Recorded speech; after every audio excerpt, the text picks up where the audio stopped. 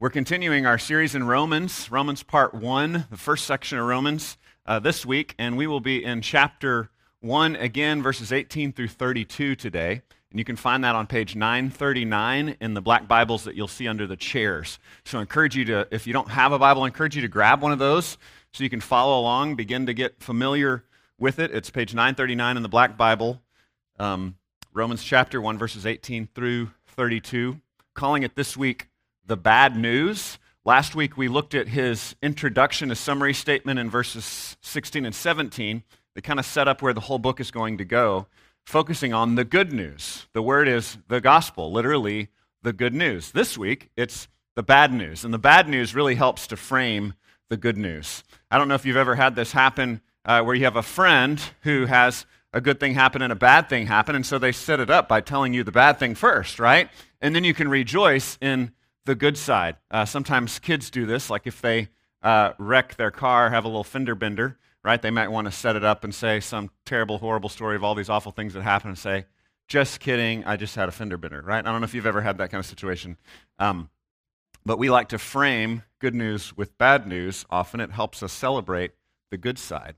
Well, the reality is you actually won't even get the good news of the gospel unless you realize how sick you are spiritually. It's one of the major problems that Jesus ran into with the religious leaders in his day. And so I'm speaking to you as religious people, telling you that the religious people during Jesus' time had a really hard time getting the gospel, understanding the kingdom that he was offering in himself, because they didn't think they had anything wrong with them. So today, we're going to look at the bad news, and Paul is going to set it up in a really tricky way. He's going to give us the worst of the bad news. He's going to talk about the most unreligious, rebellious people, and what he's doing is he's roping us religious people in, and he's saying, and you're just as bad, right? So let's try to follow along. So I encourage you, on the one side, if you're one of those religious folks that's lived a decent moral life, watch out, Paul is coming for you, okay? And if you're one of those people that has hit rock bottom, that has rebelled, that has just strayed from God, be encouraged. He's taking you to the good news, okay? So either side, you need to be encouraged. He's going to help us to understand the gospel better. We're going to start out by just reading the first half of this section. So it's a long section, and then I'll read the rest of it as we move through the morning. So starting in verse 16 to give us some context from last week. So back up to verse 16. For I am not ashamed of the gospel or good news. It is the power of God for salvation to everyone who believes, to the Jew first and also to the Greek. For in it, so in the good news, the righteousness of God is revealed from faith for faith. As it is written, the righteous shall live by faith. For the wrath of God is revealed from heaven against all ungodliness and unrighteousness of men, who by their unrighteousness suppress the truth. For what can be known about God is plain to them, because God has shown it to them. For his invisible attributes, namely his eternal power and divine nature, have been clearly perceived ever since the creation of the world in the things that have been made. So they are without excuse. For although they knew God, they did not honor him as God or give thanks to him, but they became futile in their thinking, and their foolish hearts were darkened. Claiming to be wise, they became fools, and exchanged the glory of the immortal God for images resembling mortal man and birds and animals and creeping things. Therefore God gave them up in the lusts of their hearts to impurity, to the dishonoring of their bodies among themselves, because they exchanged the truth about God for a lie, and worshipped and served the creature rather than the Creator, who is blessed forever. Amen. I'm going to stop there. I'm going to pray and ask that God would help us to understand what he's doing here this morning, and we'll continue looking at this in more detail. God, we thank you for your word, and we pray that you would help to get your word into our hearts. And so we pray that your Spirit would meet us here and open our minds, open our hearts, so that we would no longer resist, but that we would be tender towards you. We would be open-minded towards you. God, I pray that you would take away any distractions and help us to focus, help us to hear you, we pray in Jesus' name. Amen. Well, as I said, he's laying out the bad news first to frame the good news, and so there's kind of a series of negative things that we need to hear. And I just want to assure you that I understand it's hard sometimes to hear bad news, but this is a very deep and hard series of bad statements that set up the good news of the gospel. So remember, just frame that in your mind. The word gospel means good news. And so we're looking at the bad news so that we can understand the good news. The first thing that Paul unveils for us in this section is that we have no excuse. We have no excuse. So if you're being convicted of something, right, just think in your relationships, if your parent or if your child or if your best friend or if your spouse charges you with a wrong, what's the first thing that you do? You go on the defense. You think of an excuse, right? You're like, well, this is why. Because you're so terrible, right? That's the most common thing you can go to. There might be other excuses like, I forgot or I don't know what happened.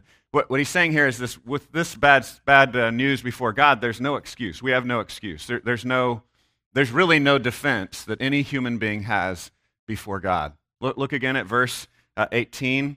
I've got this on the screen as well. For the wrath of God is revealed from heaven against all ungodliness and unrighteousness of men who by their unrighteousness suppress the truth. And so what it's saying here in verse 18 is that we actively suppress the truth.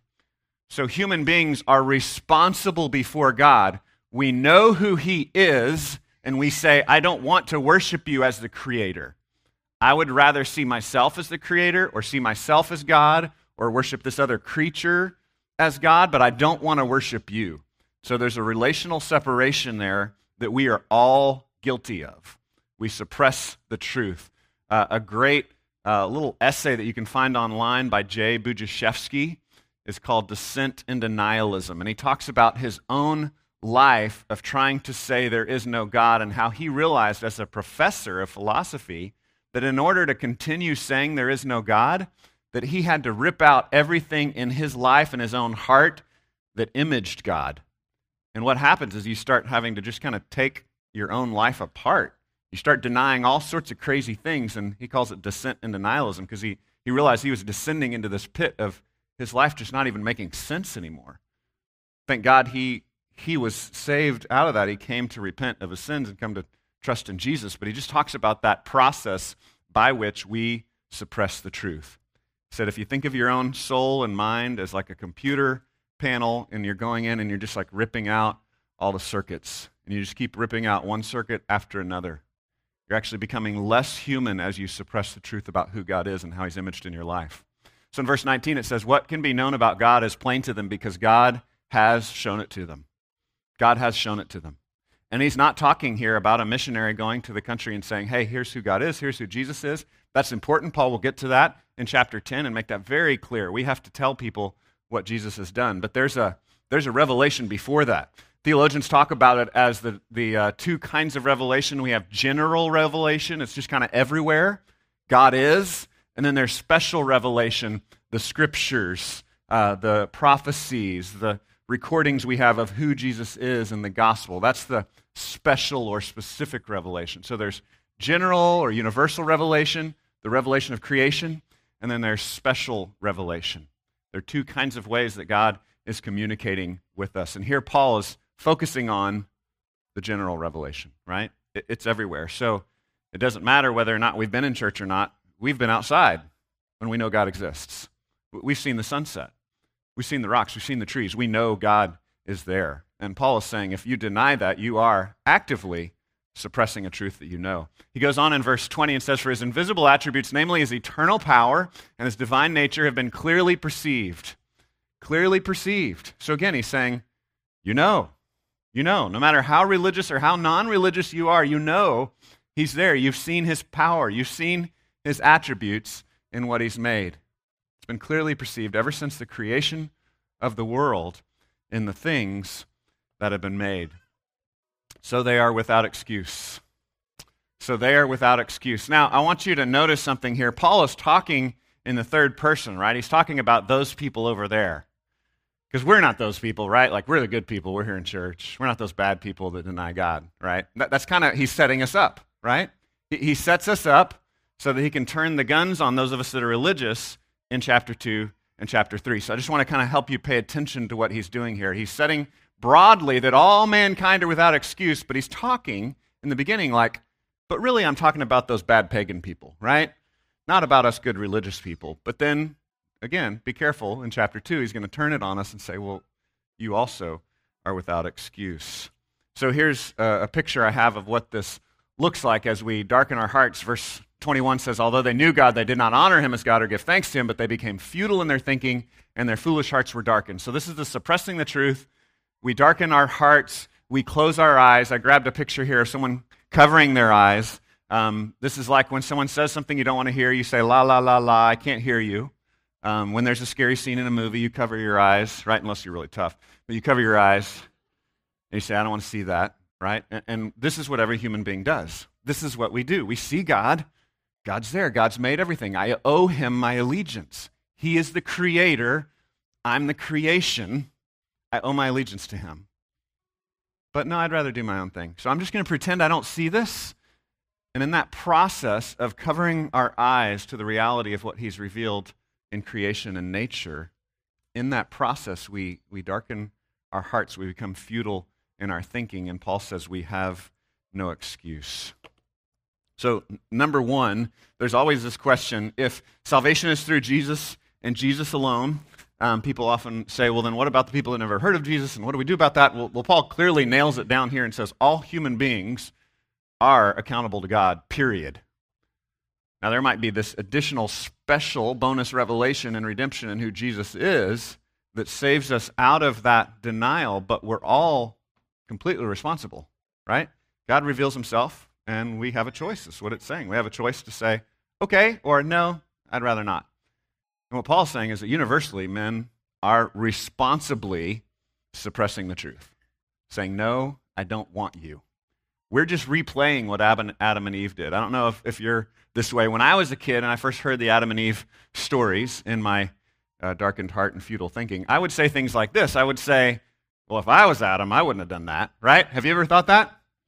If I was Eve, I wouldn't have done that because I'm better than them. They're just, they're just the dumb founders of the human race, but I would have made the right choice. But what we live out is we actually make that wrong choice all over again. We do the exact same thing. God says, here I am, and we say, no, I'd rather have the creature. I'd rather not have the creator.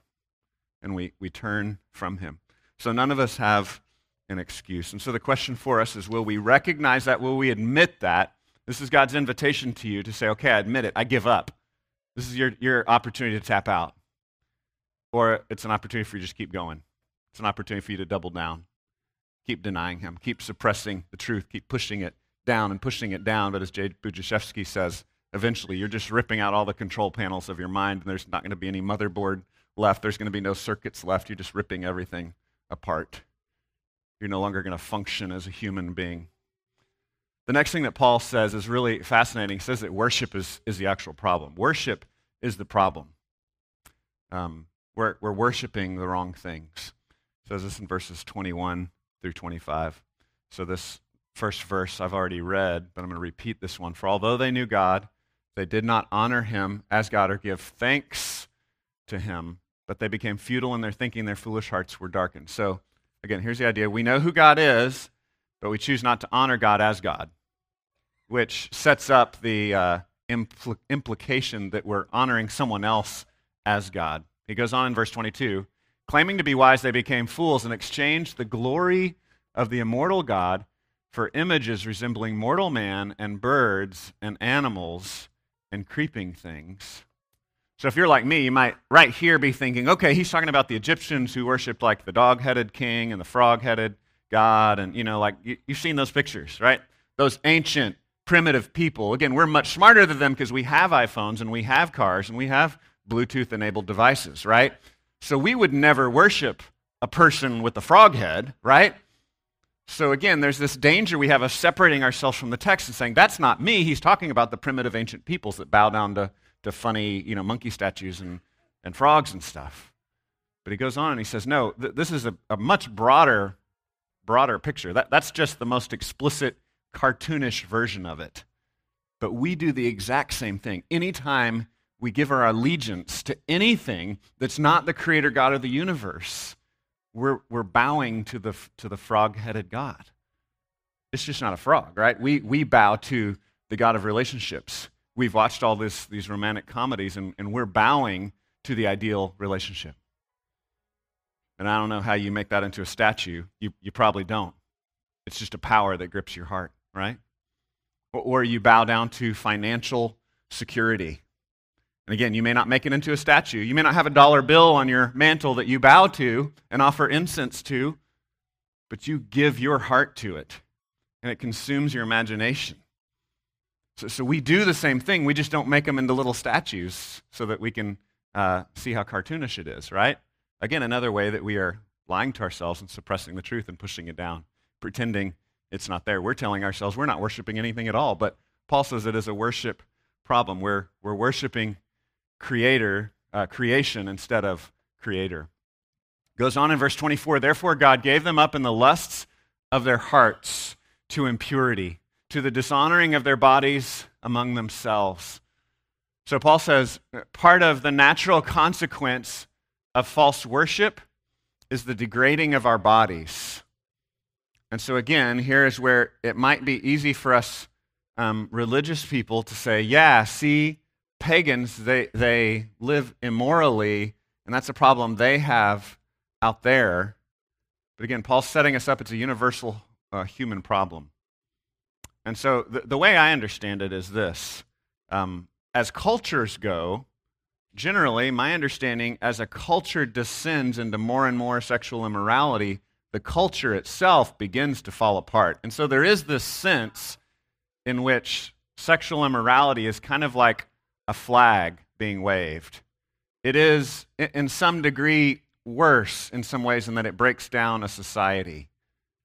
But Scripture says there's no sin that's worse than another in its power to separate you from God. So we have to be very careful that we understand, like, yeah, there's scary things that kind of tear apart our humanity. And so I completely agree with traditional culture, right? Like, yeah, there's good things we want to hold on to in traditional culture. It's good. We want to fight for some institutions that uphold things like family and the sacredness of marriage. Definitely we want to hold on to those things.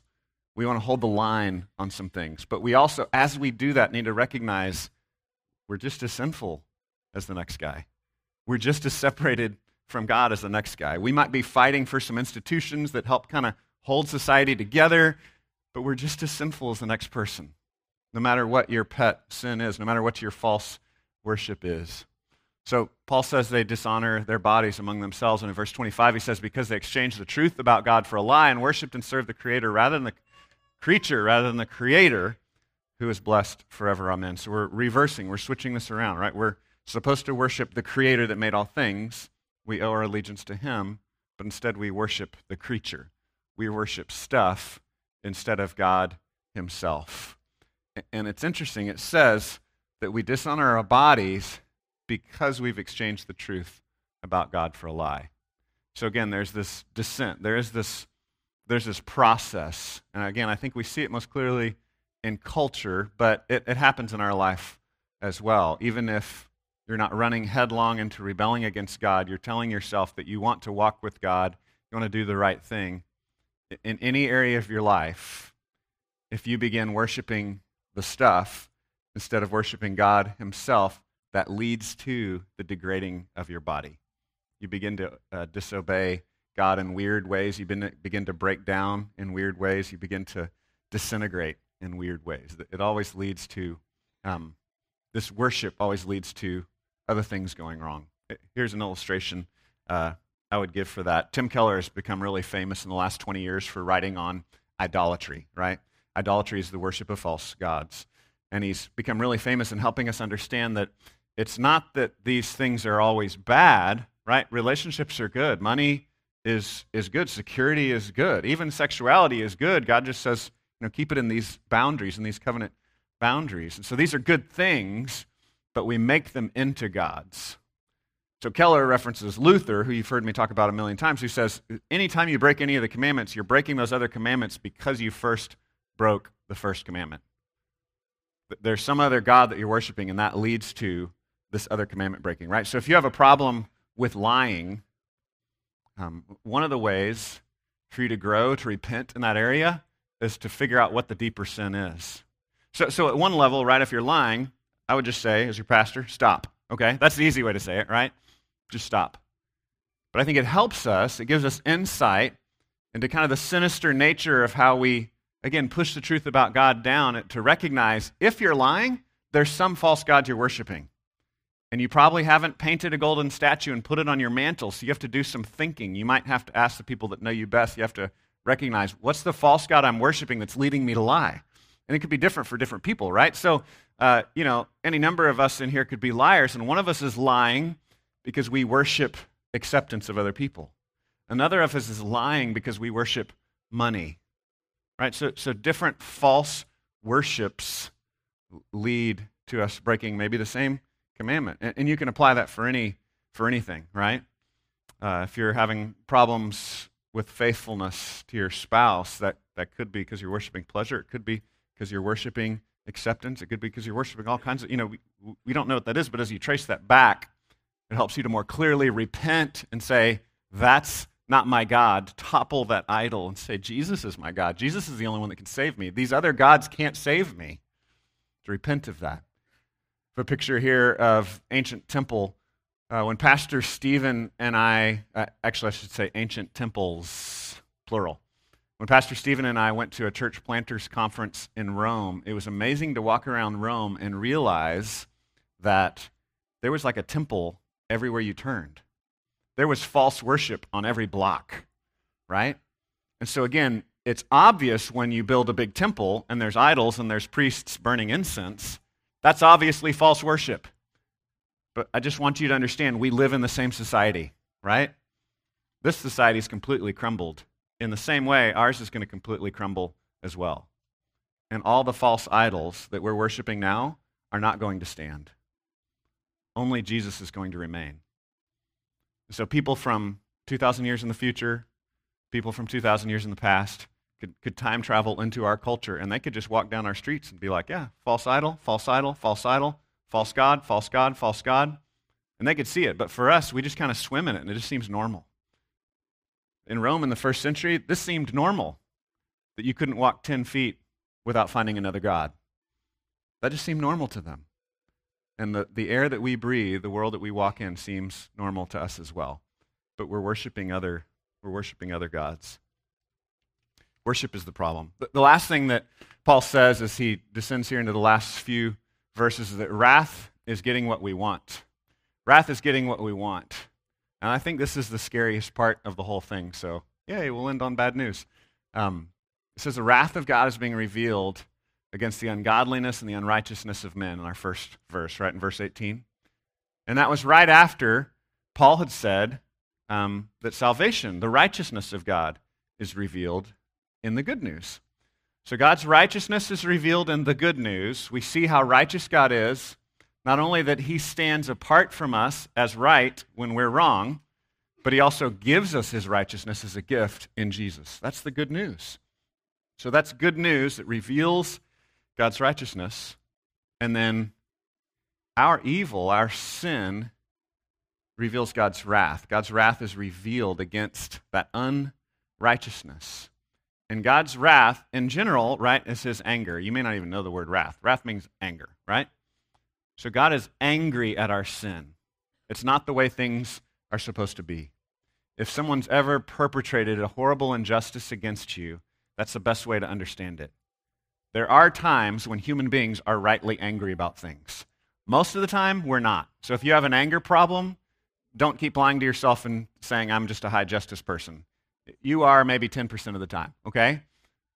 In James, he says the righteousness of God does not, or the anger of man does not accomplish the righteousness of God, right?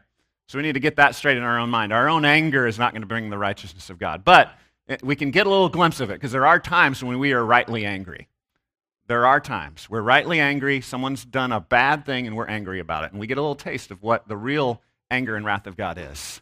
And it is right, and it is appropriate. But here's how it's being revealed. Throughout the rest of Romans, we're told there's a coming day of wrath, right? And we need to be safe in Jesus to survive that day of wrath, whatever that looks like, the destruction of all evil in the universe. But there's a way in which it's being revealed right now. It's happening. It's present tense. It's being revealed in the present tense. I'm going to back up to verse 24. In verse 24, before we get to verse 26, God gave them up. it says in verse 24. Do you see that? Look at verse 24 real quick. I want to see all your heads look down at your Bibles, because you all have Bibles you're looking at, right? I'm putting the verses up here, but you're supposed to still hold the Bible in your hand too, okay? So it says in verse 24, God gave them up. Now skip to verse 26. For this reason, God gave them up. Now skip to verse 23. Since they did not see fit to acknowledge God, God gave them up. So the way that God's wrath and anger is revealed to us is that God gives us what we want.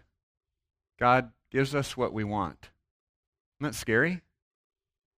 So we usually think of God's wrath in the Zeus picture of like the lightning bolt, right? Like, whoosh, you did a bad thing, your house blows up. But here it's saying God actually displays his wrath on humanity by saying, okay, the way C.S. Lewis phrased it was, okay, thy will be done.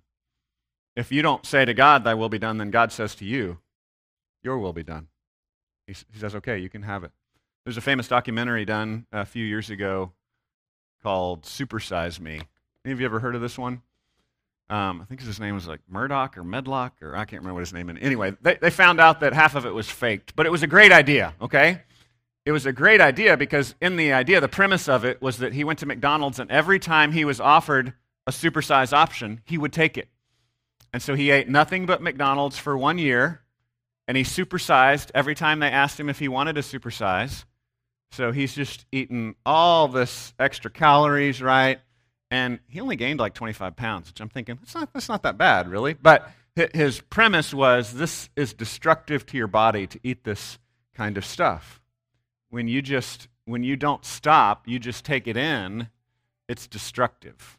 And in a sense, this is a picture of how God's wrath is revealed in our life. We say, I want this stuff, and God says, okay, well, if you're going to not trust me and turn from me, I'll just let you do your own thing and let you see how that works out. God allows us to hit rock bottom. God allows us to get what we want, and it's destructive. So let's back up and look at the verses, and we'll finish up here. So God gave them up. We see this repeated 3 times. This is the phrase that says, this is how God's wrath is being revealed in the present tense. It'll still be revealed in the future. There will be a day of judgment of God's wrath. But in the present tense, it's revealed by God giving us up. He gave us up to dishonorable passions. And here's where Paul, again, focuses on the pagan people to get us religious people to agree with them. And he says, hey, look at the pagan people. Their women exchange natural relations for those that are contrary to nature. And the men likewise gave up natural relations with women and were consumed with passion for one another, men committing shameless acts with men and receiving in themselves the due penalty for their error. So he takes the sin, homosexuality, and just to be clear here, Paul's not saying it's worse than other sins. He's starting with this sin that is most offensive to the religious people. He's saying, see, this sin that most religious people agree is bad, this is the result of God giving us over to our passions. And he starts there, and then he goes on and says, since they did not see fit to acknowledge God, God gave them up to a debased mind to do what ought not to be done. And so Paul is tracing these sins back and saying, when you sin in these ways and you say, this desire that I have is natural because it's there, and anything I desire must be good because I desire it, right? You miss how it's a tautology, how you've got a circle of logic there, but you say, I want this, so it has to be good. God wouldn't allow me to want something bad, right? Any of you ever have children? Anybody have children? Have you been around a kid? Has a kid ever wanted something that's bad for them? Yeah, like that's part of being a human, is learning that we want bad things and we shouldn't want those things, and we should figure out a way to not drink the poison that's going to hurt us. And so that's just part of being a human being. And so Paul, again, he picks on homosexuality specifically, not because it's worse than other sins, but because the religious people would agree with him. And he's roping them in. So we need to see this from both sides. One side is Paul is agreeing with traditional culture, naming this as a sin. The other side, he's going to disagree with traditional culture by saying, in traditional culture, you're also sinners. So we need to see there's 2 angles from this. So he says they didn't acknowledge God. He gave them up to a debased mind. They were filled with all manner of unrighteousness, evil, covetousness, malice. They are full of envy, murder, strife, deceit, maliciousness, right? So he's just hammering all these really negative sins. Look at these sinful people. They're so sinful. Come on, religious people, can't you agree that the sinful people are sinful? And the religious people are like, yeah, Paul, go get them. They're so sinful. And he keeps going, and he's like, they're gossips. And the religious people are like, wait, hold on, Paul. Don't include me in that list, right? They're gossips. He goes on. They're slanderers. They talk bad about people. Wait, what? They're haters of God. They're insolent. They're haughty. They're boastful. He's starting to mix up sins here. See, he's starting to mix in the sins of religious people with the sins of the utterly rebellious pagan people. And he's starting to show that religious people and pagan people are both sinful, are both under the wrath of God. He gives us over. He says, okay, you want to have a fake religion? You want to be judgmental and act like you've got it all together, but you're gossiping about people and you're boasting in yourself and thinking that your flesh is why you're saved and why you're better than other people? Well, I'll give you over to that and we'll see how that goes. It says they're inventors of evil, disobedient to parents, foolish, faithless, heartless, ruthless.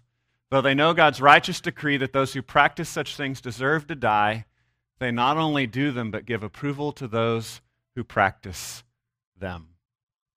There's this transition that's already beginning to take place. It'll come really strongly in chapter 2, verse 1. That's when he will then say, and you religious people, right? That's where he's going to really obviously turn, but I want you to see that he's building towards it now. He's building towards it here already. He's saying there are these obvious sins that the pagan world engages in, and we're going to call it like it is. We're going to say it's sin. And I just want to appeal to those of you that struggle with these particular sins. We're in a time in our culture where our culture says certain sins are okay and certain sins are not. And that changes like every 50 years. So just know that because everybody obviously thinks that this is okay now, that's just a fad we're in right now. There's always a pet sin, right? Go back 100 years and everybody just knew that slavery was no big deal and mistreating other races was fine, right? There are these fads where we become blind to certain sins and say, yeah, it's no big deal. Just recognize we're always in one of those moments. We always have a big cultural blind spot, and sexual immorality is the cultural blind spot of the moment. That's the sin that we think, well, it's not that big a deal. They're nice people, and we struggle with that, and we excuse ourselves and we excuse others. So again, this is not me picking on you that struggle in these particular areas. This is me just saying we're all sinners, and we all struggle. And please don't disrespect my pet sins by saying your pet sin is okay, but my pet sin is not, right? We're all strugglers. I'm tempted towards certain sins, and so are you. And we all have to carry our cross and deny ourselves and say, I trust Jesus more than I trust my own desires. All human beings struggle with desires that are not to be fulfilled.